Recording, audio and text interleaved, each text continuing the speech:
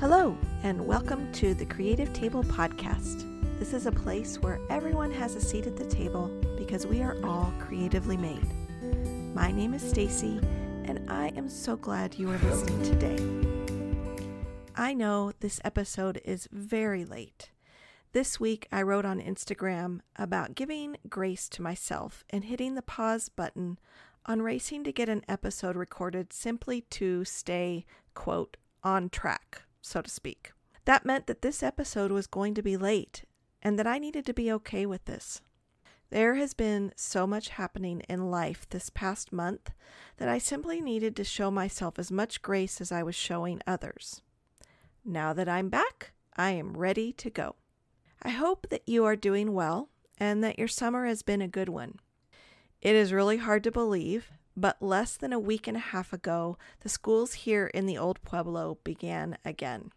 The telltale signs are still everywhere, from the frenzied and frazzled parents in the back-to-school aisle, trying to get all of the things that they didn't get before school started, to the blue shirts and khaki pants that will remain in the clothing departments for the rest of the year. Yes, moms and dads everywhere were ready for summer to end and school to begin again. After 18 months of school at home and virtually, a big sigh was heard around the city. Although coming from someone who only has a little in our house once a week or so, it does seem like summer, no, quite frankly, the whole year has passed by very quickly.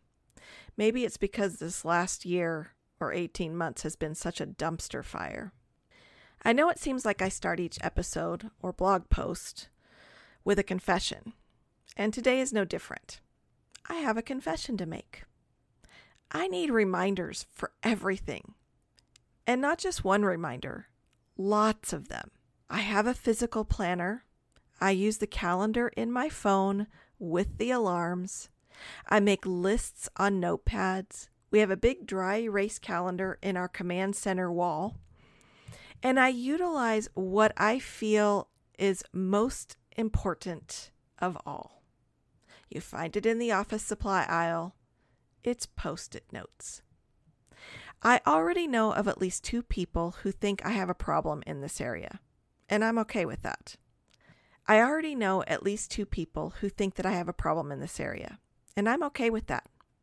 Let me tell you, if you are a female and haven't yet entered this special season of middle age that brings a season of personal rainstorms and brain fog, enjoy it. Your time will come. Add to that, in my personal life, the brain fog that comes from still navigating aspects of grief associated with PTSD, as well as long COVID, and you have all of the ingredients, not for a margarita, but for a mind mush cocktail. I kid you not. I can be thinking of something that I need to do, take 3 steps to go and do said task, and almost immediately forget what that said task was. The task that I was on my way to do, I forget. To make matters worse, I often forget what it is I was about to say, almost as soon as the thought comes into my head. No joke. This past week I was talking to some friends and coworkers, and I tried to tell them something 3 different times in the span of 5 minutes. And it wasn't 3 different thoughts that I was trying to share. It was the same thought. 3 different times I forgot. It's funny, but it's not. To be honest, I've gotten to the place that I must laugh just so I don't cry. So right about now, you might be asking yourself, what in the world Post-it notes and list making have to do with anything creative or spiritual? Well, let's talk about another kind of reminder that we all need. Do you ever have something amazing to you, through you, or with you, and you think you will never forget the goodness of that experience? Especially if it is something that is a blessing that has come after a hard season. And yet the next time a hard circumstance or a hard season comes along, you worry and you fret and you wonder how things will ever be okay again. How can anything good come from this? We forget quickly the goodness bestowed on us if we don't set up reminders, spiritual post-it notes, as it were. I call them touchstones. Ancient biblical writings refer to them as Ebenezers, a reference stone set up as a reminder of God's goodness and faithfulness, like when Israel defeated the Philistines in 1 Samuel. You may have heard the line in the hymn, "Come thou fount of every blessing." It says, "Here I raise mine Ebenezer, hither by thine help I'm come." Ebenezer translates to stone of help, or, in present-day terms, spiritual post-it note. As fallible, forgetful humans, we need reminders of the good places we are brought to after walking through those hard places. Spiritual post-it notes. Here's the thing, though. Sometimes we forget simply because we are forgetful, and sometimes we forget because we choose to try to forget, because we want to choose to run from the hard places and never look back. I know that there are circumstances that we each walk through that we would rather forget, but to actively choose to block them out is to actively choose not to see the good within the bad. Even the ancient Chinese philosophy of yin and yang recognizes the good in the bad and the bad in the good. However, we're looking at this from a God perspective, not a Chinese philosophy perspective. To walk away from lament or to choose to forget the mourning of a hard place is to choose not to see God's goodness even in the middle of the mess. It is like saying that everything that happens from a forest fire, a fire that takes homes and land and lives, is worthless and only horrible. That is one-sided forgetfulness. The bad stuff is not simply bad. It is both and. It is both awful, gut-wrenching, and it holds goodness within the hard spaces. Think I'm wrong? Let's take a look at that forest fire, which right now we are actually staring at several of those burning in the western United States.